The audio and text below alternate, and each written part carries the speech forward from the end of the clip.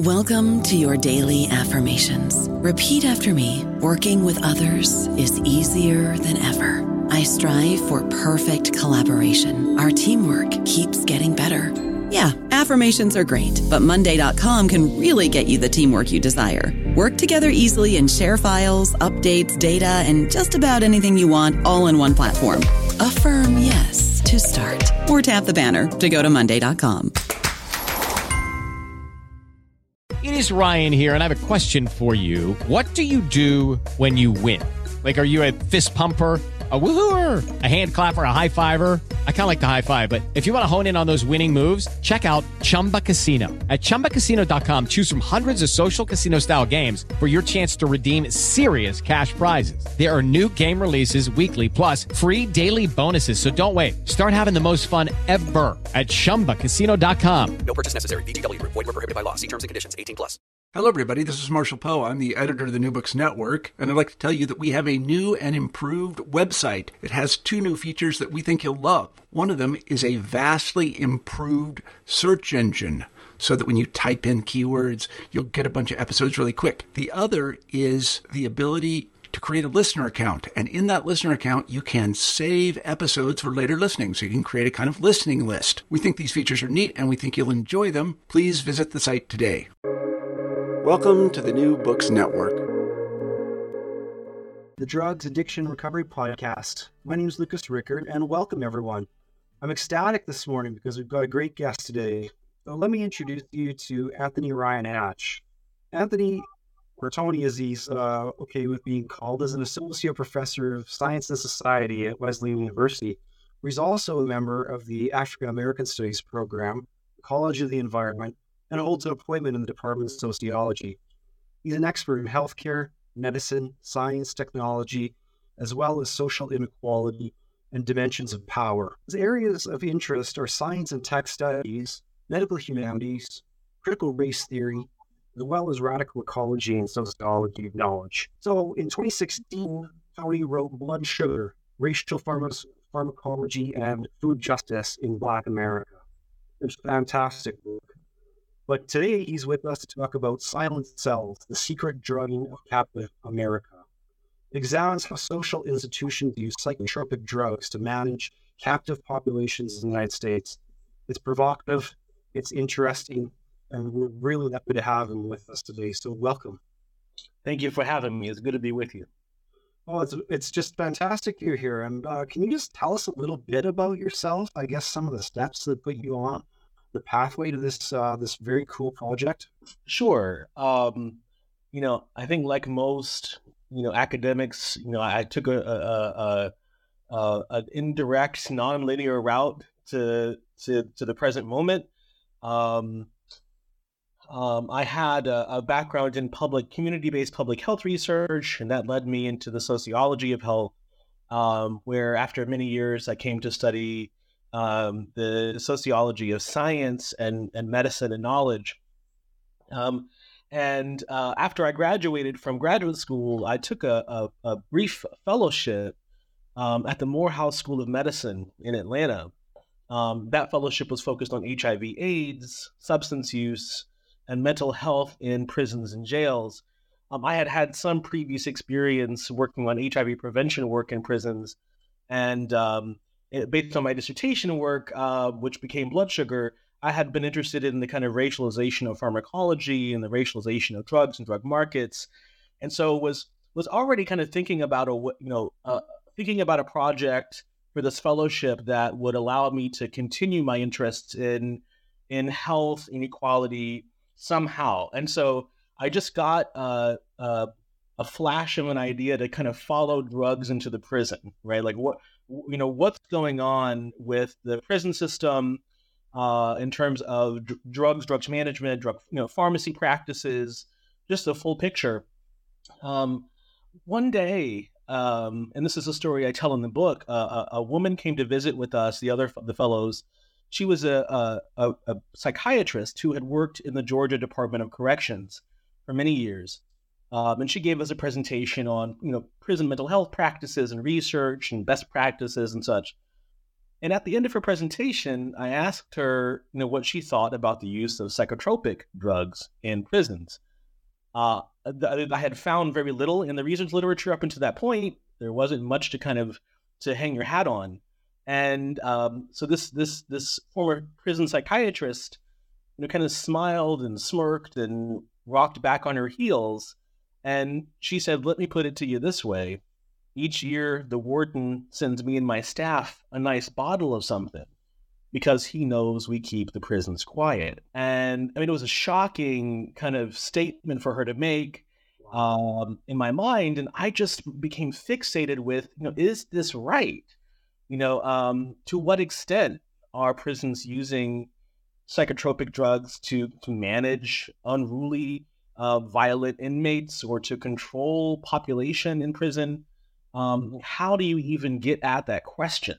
And so I became, just fascinated by both the kind of political puzzle that this project invoked in terms of thinking about men and women and persons who are incarcerated in the nation's prisons and jails, and the kind of crisis of mass incarceration, but also the epistemological knowledge problem that seemed to reveal itself, right? That we what kind of information would you need to have access to be able to evaluate the question, are prisons using these drugs for ill purposes? And so, that day, it was the genesis for the project. And after many years of twists and turns, it became the thing that it is. It's really a powerful way to begin the book.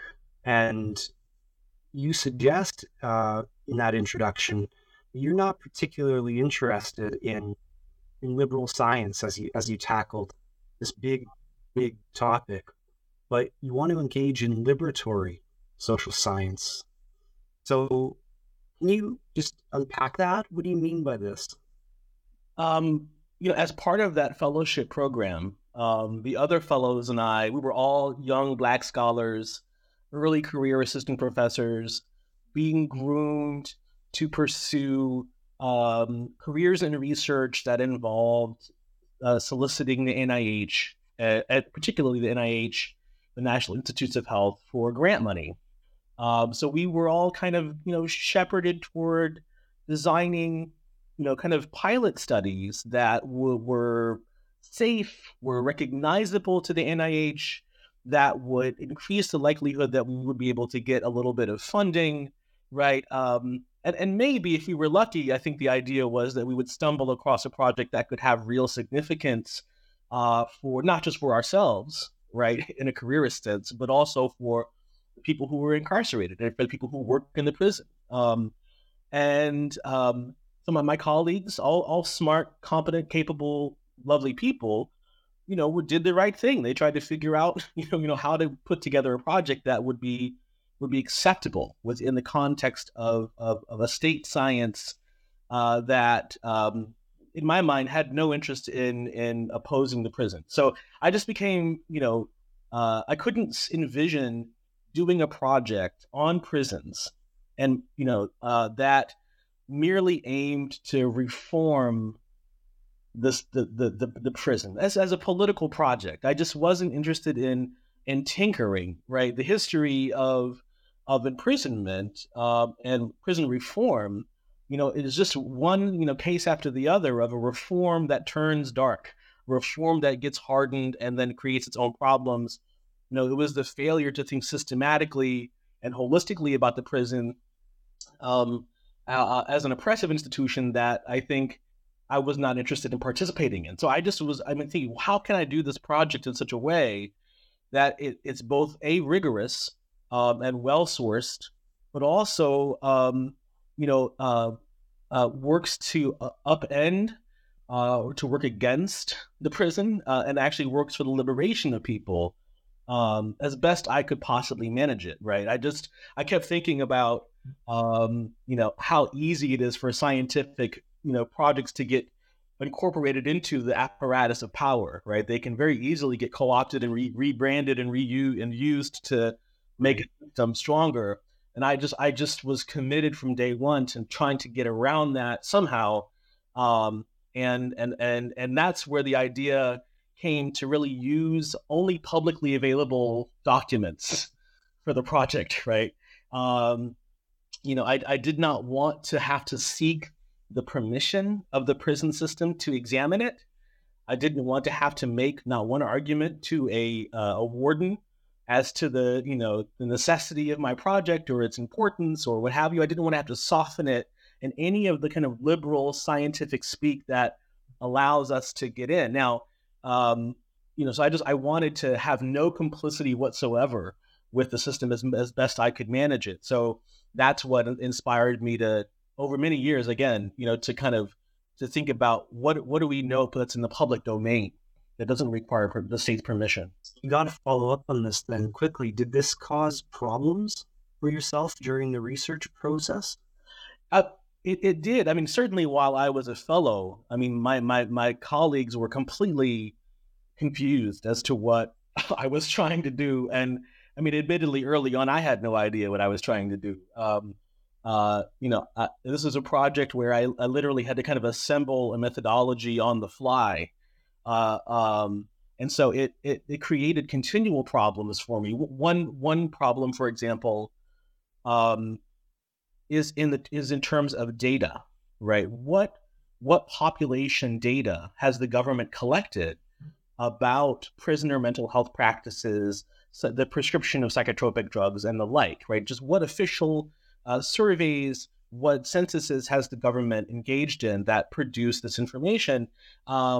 Even in just kind of tackling that question, right?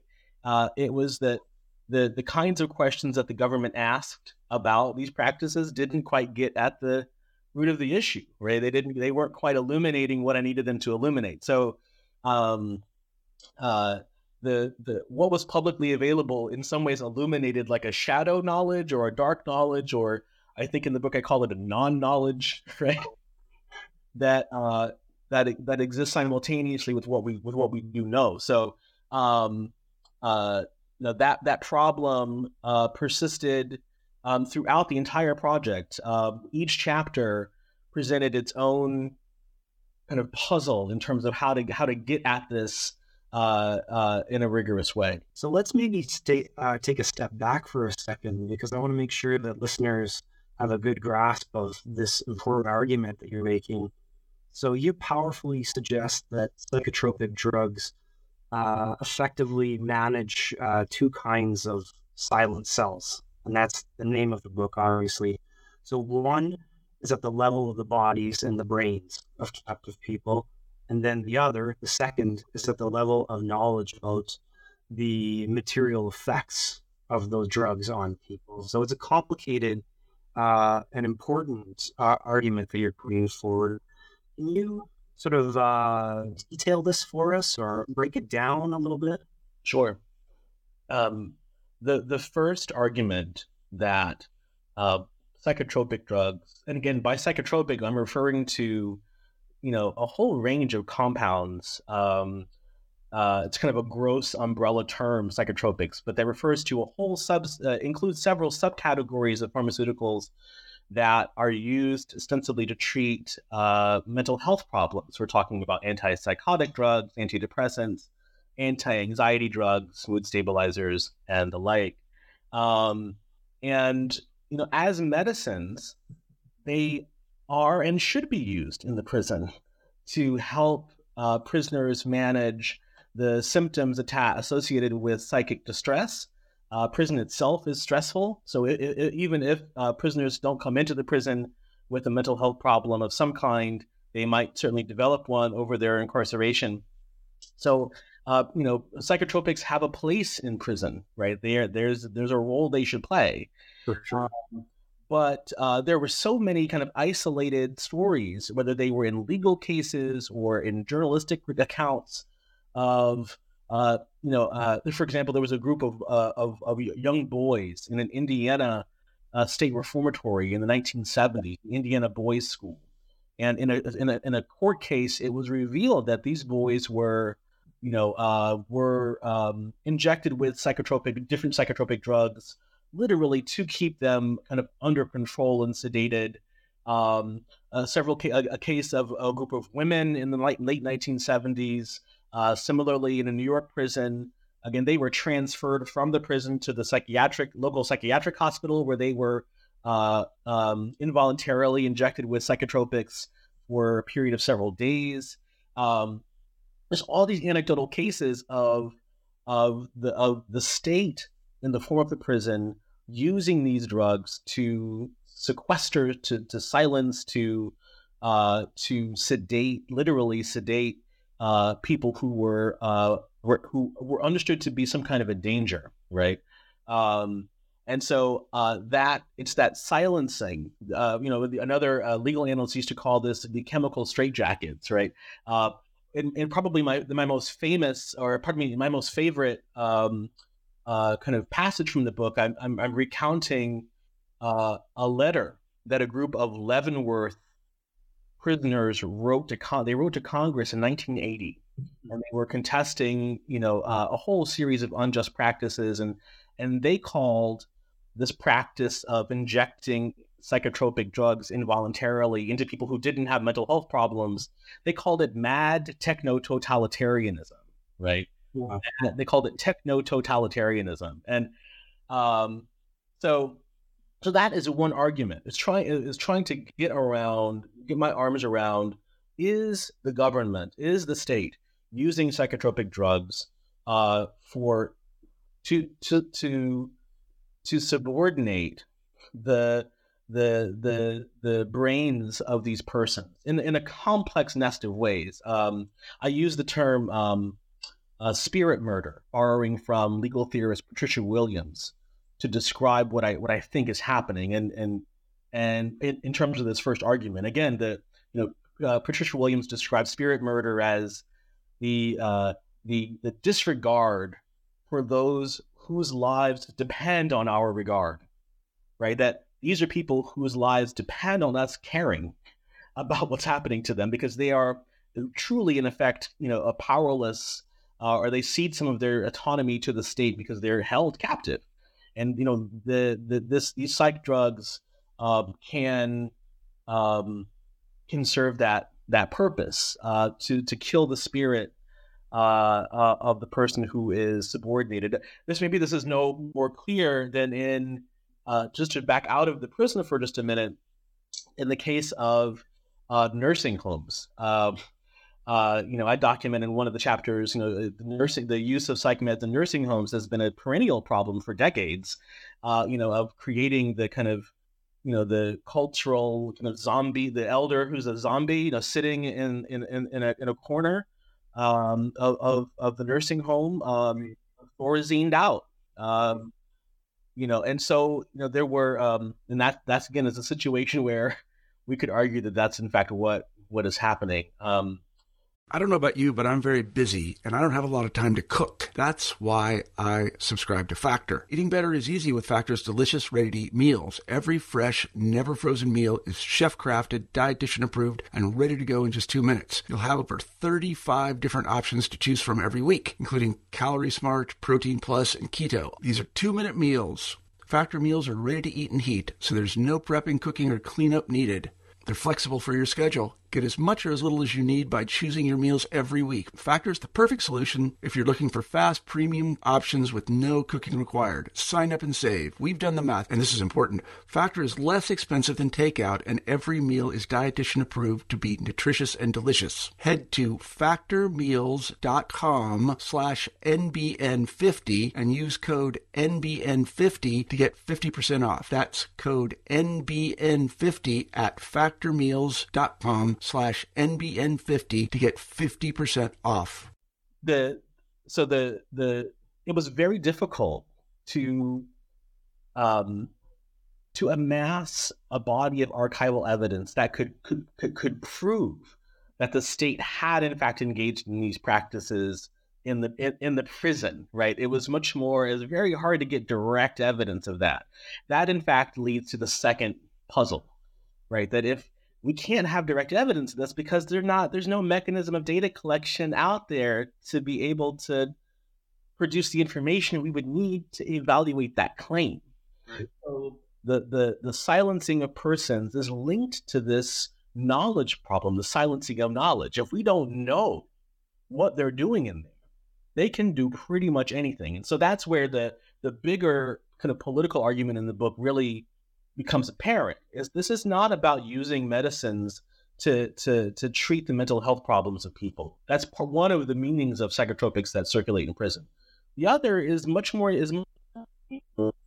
has to do with a kind of a death dealing, right? And when you don't collect information about what's happening in the prison, you permit the prison to engage in psychic violence. And so, I mean, I just see those two pieces as intimately connected: the use of psych meds to silence prisoners, and then the state's failure to produce robust information about those practices that would allow us to evaluate whether or not what they're doing is constitutional or medical or ethical.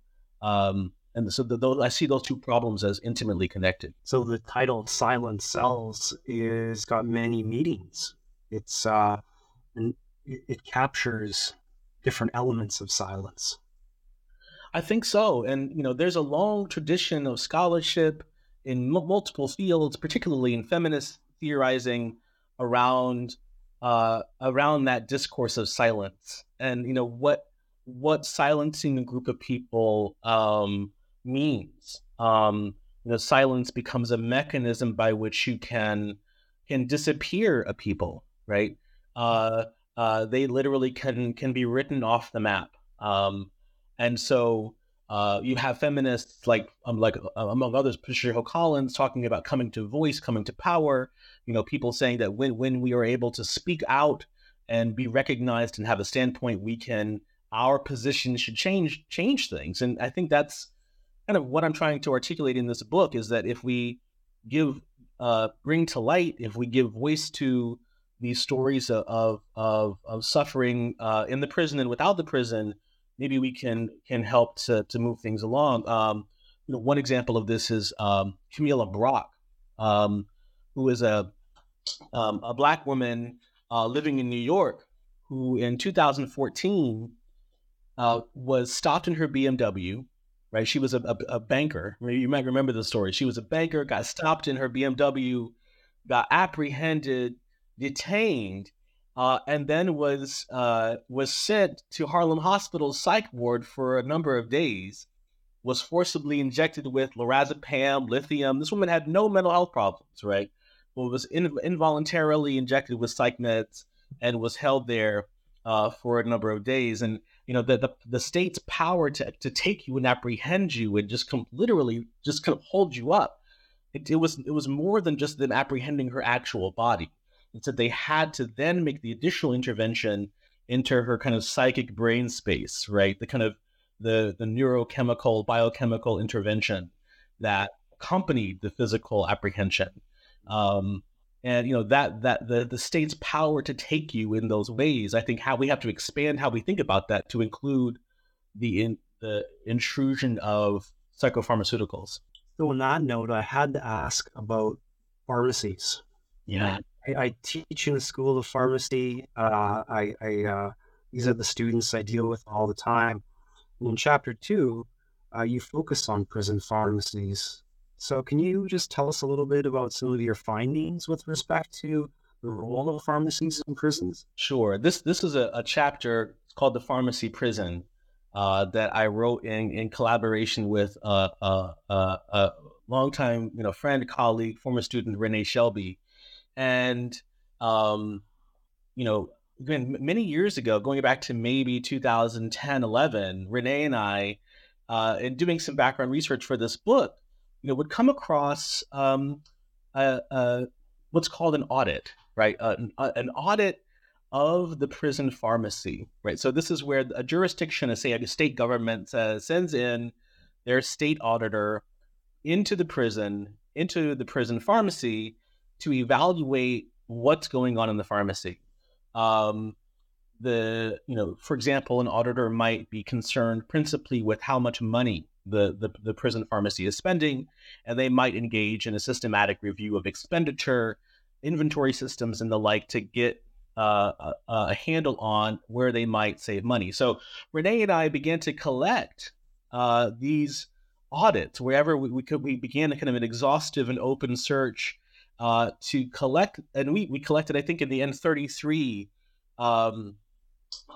audits that of prison pharmacies, and they ranged from an audit of the federal prison system, several different states, as well as local city and county jail facilities around the country.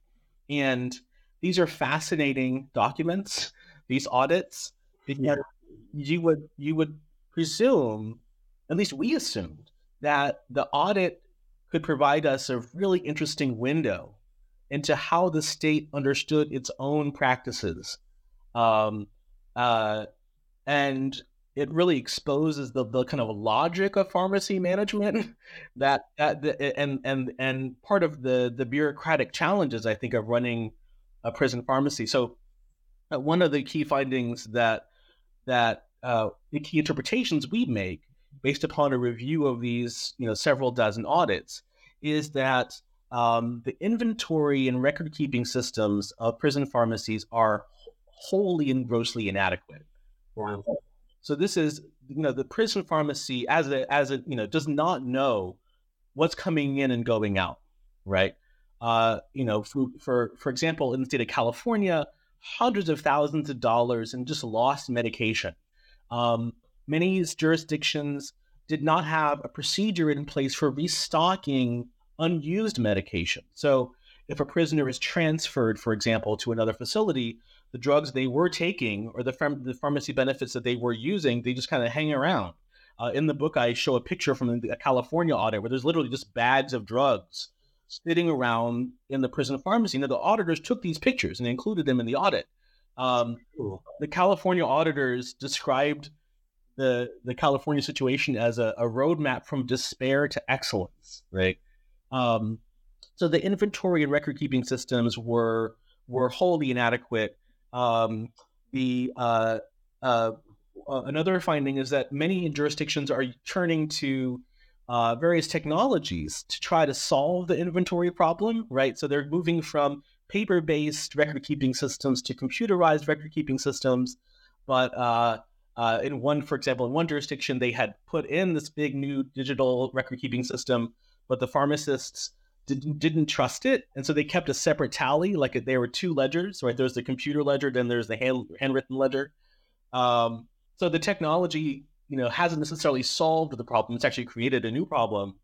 I think by far the biggest problem that the auditors identified across the country was cost, right? So in particular, the second generation antipsychotic medications are extremely expensive and are being it's hard to say overused, right? But they certainly think they wanted to find alternatives to because they were just so god awful expensive. So connected to that problem, finally, is the problem of waste, right? Enormous pharmaceutical waste. No procedures in place to figure out what we do with the drugs when we don't need them. A wholly inefficient process overall. And so again, here we were thinking that we could go to the prison pharmacy to get information about what's happening. Maybe that could shed light on whether or not drugs are being misused. But the pharmacy certainly would, even if we had full access to it, as the auditors did, the information is not there. One piece, I think it was in the state of Minnesota, the auditors actually, mentioned that, it's possible that these drugs are being misused, right? That the psych meds are being misused in the prison, but they say, we don't have the expertise to evaluate that question, right? So I think that's probably, in my mind, the most innovative and important chapter in the book, because it really lays bare the huge apparatus that is in place to distribute drugs in prisons. And again, it's a history or a structure I hadn't seen articulated anywhere. So, I just have to say that when I was reading that chapter, my jaw was just dropping and I was constantly slapping my head. Many of my colleagues here in the School of Pharmacy would probably just fall over if they read this. It was just the inefficiency and the waste that you describe is mind-boggling. And in chapter 3, just to change directions, you talk about the drug testing. You analyze some of the drug testing in prisons, and it was equally fascinating. So what did you learn about some of these carceral experiments? So in my effort to try to understand, when I became curious of when did psychotropics enter the prison, right? If they're there now, when did this kind of start? I found it very difficult to actually get, good information on that question. It became just a kind of a puzzle. Nonetheless, I traveled to the National Library of Medicine in Bethesda to try to get any early archival, stuff from the 20s and 30s, 40s. I went to the Bioethics Research Library at Georgetown to examine the documents for the National Commission for the Protection of Human Subjects in Biomedical and Behavioral Research. It's a mouthful. No kidding.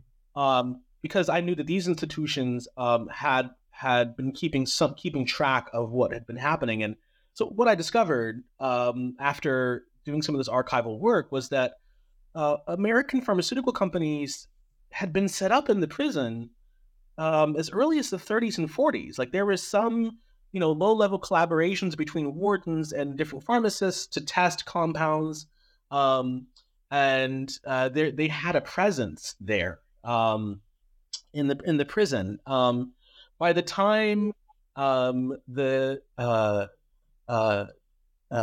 1960s came around, and this is after the Nuremberg trial. This is after it was exposed what the Nazis had been doing.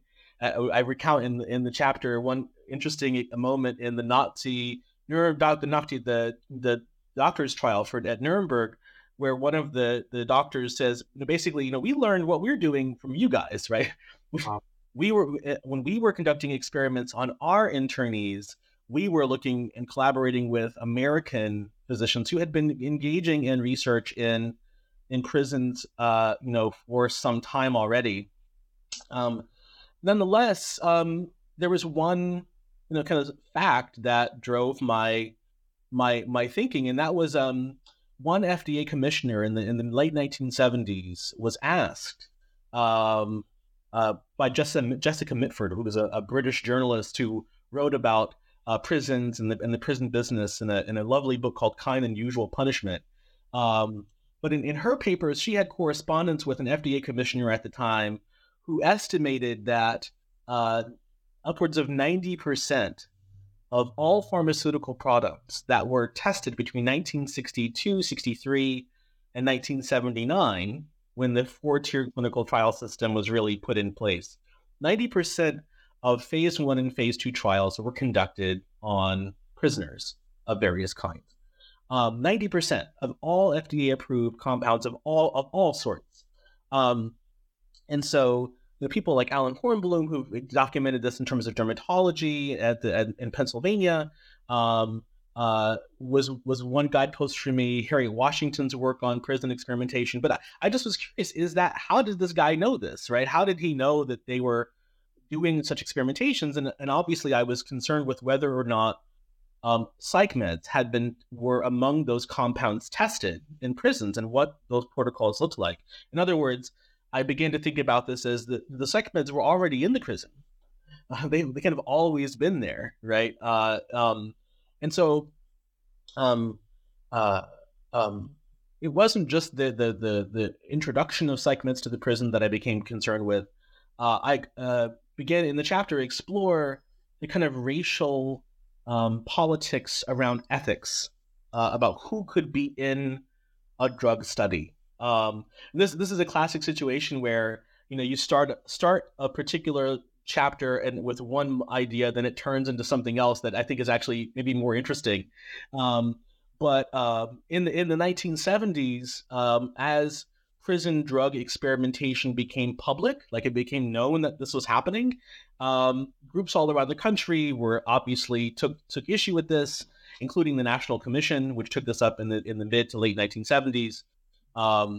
And minority groups, particularly Black social groups and activists, were saying that, wait a minute, if drug experiments are happening in the prison, are Black prisoners, Latino prisoners, Native prisoners more likely to be involved in more experiments and the riskier experiments, right? Are they the kind of special guinea pigs for this work?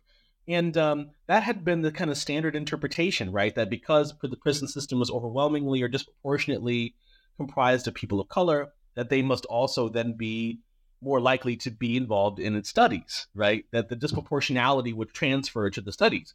Well, what from the work I was able to uncover, that it doesn't seem to be the case. Seems to have been the case was that white male prisoners were more likely to be included in drug studies, right? There were real material benefits attached to participation. For one, prisoners often were compensated financially. So I saw fee schedules where, you'd get $200 for a biopsy or $5 for, certain kind of biological sample being taken, right? So the prisoners would it was a source of income to participate in the study. You got time off the block. So you got to leave your cell, come down to the clinic, hang out with the other guys. Many prisoners took jobs working for the drug companies as technicians in the labs. Yes, there's a prison at Southern the Michigan prison at Jackson. In the 1960s, Bristol Myers Squibb built a 10,000 square foot research facility there in 1965. Right, so they were really expanding. So the white male prisoners were able to participate, and I think most interestingly, participation in a drug study was framed as a patriotic act, right? That for these men who were principally men who were incarcerated, that this would be one way that they could make a contribution to American society, right? There had been this discourse of patriotism and participation extended back to the malarial drug studies in the World War II era, right, where prisoners were also kind of volunteered. Nancy Campbell's work looking at there's one particular prison in Kentucky where they studied drugs and addiction. But the participating as a research subject in a drug study was framed by drug companies as a way for prisoners to be patriotic. And, the white male prisoners were seemingly the only ones who could be true patriots in this sense. So that's how I interpret that history. But no one really knows, how there's never been a full accounting to this day of the role that prisons played in the expansion of the American pharmaceutical industry and in their access to free clinical labor, cheap clinical labor for decades. It's really appropriate too, considering we're recording this the day before the 4th of July. It's appropriate that we talk about patriotism, right? And I found it fascinating. I mean, the Pharmaceutical Manufacturers Association of America held a private conference in 1973 where they were beginning to freak out about whether or not the government was going to shut down their operation, and they literally are telling each other, look, we got to figure out how we can keep access to these prisoners, because if we don't have access to them, what are we going to do? And so they were, they even went so far as to say that prisoners had a right to participate in the study, right? They framed this as somehow a right that they had, and that not allowing them to participate would be a further abrogation of their rights. So, they were just unscrupulous in terms of how aggressively they pursued that population for clinical experimentation. It's look, it's obvious, Tony, that you're contributing to vitally important current events and debates. I mean, we've talked a little bit about this at the beginning too, when you discussed liberatory social science. I guess I have to ask, who is it that needs to read this book the most? I mean, if you had to pick a target audience or demographic, who would it be? It's a good question. I wrote this book initially to be a resource for abolitionists, right? I wanted, and I think this is Joe too, I want the book to be useful to those persons and groups who are working to improve the quality of life for people who are in fact incarcerated, and to push for reform efforts, not even just reform efforts, I misspoke, efforts to end the prison, to rethink how we do this, not just in terms of prisons, but in terms of the other institutions that I chronicle in the book. So as the book started out, it's just about prisons, but it became about so much more. It was about the active duty military and the fact that the government, is now shipping psych meds out into the live war zones to help keep soldiers on the battlefield, right? It's about I think for me, what is the most unconscionable practice in the book is the use of reports of the use of psych meds in immigrant detention facilities for youth. Just insane, in my mind, just torture. This is a violation of a profound violation of human rights. In my mind, I see it as a war crime to be forcibly injecting young children with psych meds in order to keep them sedated. So there was a story of the Shiloh Treatment Center in Manville, Texas in 2018, which I recount in the book, where these officials are drugging down these babies, man, and so in my mind, the audience for the book, it started out as kind of a little policy argument, but it's turned into something much broader. If you have somebody, an elder in your family who's in a nursing home, if you have concern for the children at the border, if you have concern for our soldiers, the soldiers of the nation, then this book, should concern you and should in my mind freak you out a little bit and have us rethink, what it is we're doing in these institutions. In the concluding chapter, I talk about this as an institutional addiction. Like, we have these institutions in place and they can't do what we're asking them to do without these drugs.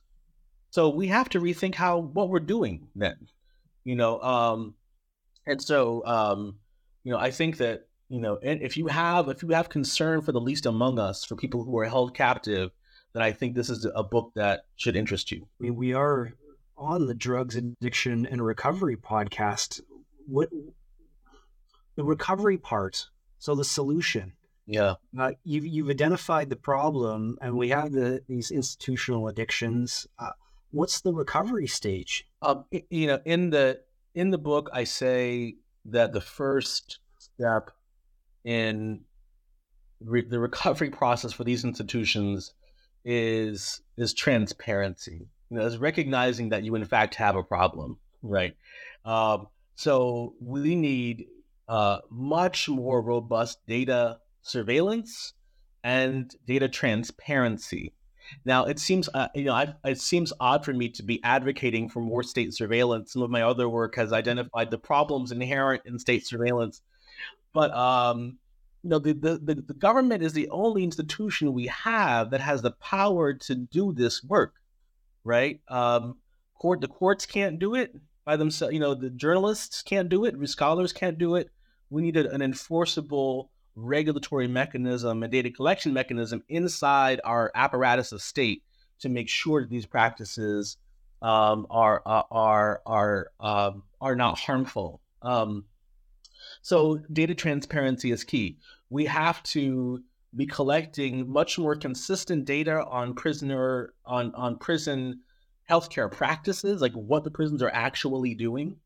I think that is first and foremost what's important. And with that information now transparent and now accessible to the citizenry, we can engage in a much more robust argument and debate about whether or not we want to keep these institutions this way. Obviously, I align myself politically with prison abolitionists. I think there's a way to do this that we're not exploring, and so I didn't anticipate making this argument, but it's one I think that I'm comfortable with. At the end of the day, that these drugs are upholding that this structure. And so, it seems kind of bold to say, or maybe a stretch to say, that the power of pharmaceutical corporations has to be pulled back.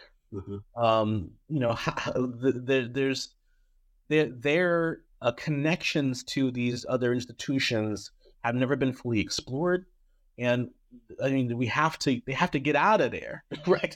In some way. And I think about with this project, all the things I saw, but then I think about all the things I didn't see. I think about all of the, all the contracts, for example, between pharmaceutical companies, local distributors, and prisons, right? All the contracts, the money that's at stake. We're talking about tens and tens and tens of millions of dollars. I make the claim in the book that, totally unevidenced, that the United States government is the single largest purchaser of psych meds the world over by far. And that's if you include the VA, you include Medicare, Medicaid, you include these prison systems, the systems that provide medicines for, this would be Medicaid, for kids in the foster system. And so, we could have a federal government policy approach that rethinks that and tries to reduce our reliance, right, on these technologies. So I have to ask, you must be on the circuit giving talks and doing news and radio. What other kind of projects, though, are you working on? After you finish a book like this, there's a bit of exhaustion. You think, right? But for a while, I've been working on a new project that is looking at the artificial pancreas.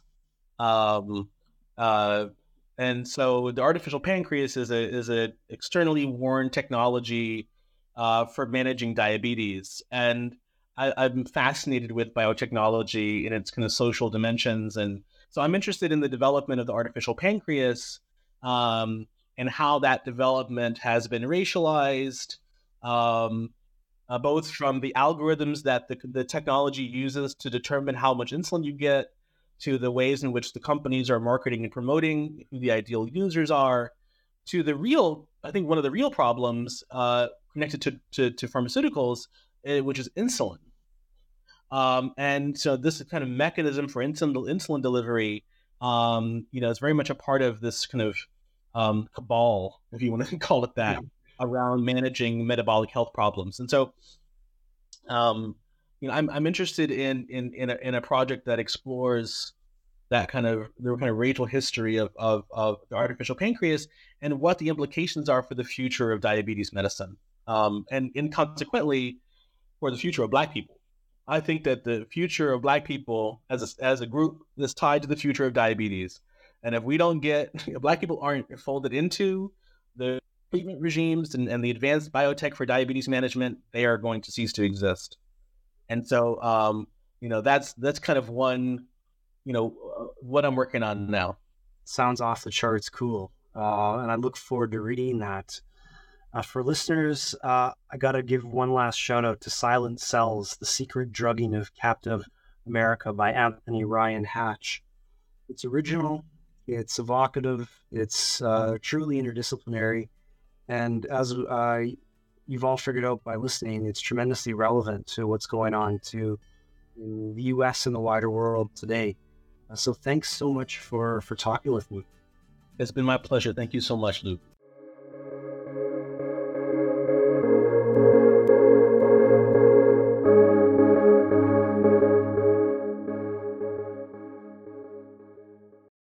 Hello, it is Ryan, and we could all use an extra bright spot in our day, couldn't we? Just to make up for things like sitting in traffic, doing the dishes, counting your steps, all the mundane stuff. That is why I'm such a big fan of Chumba Casino. Chumba Casino has all your favorite social casino-style games that you can play for free anytime, anywhere with daily bonuses. That should brighten your day a little.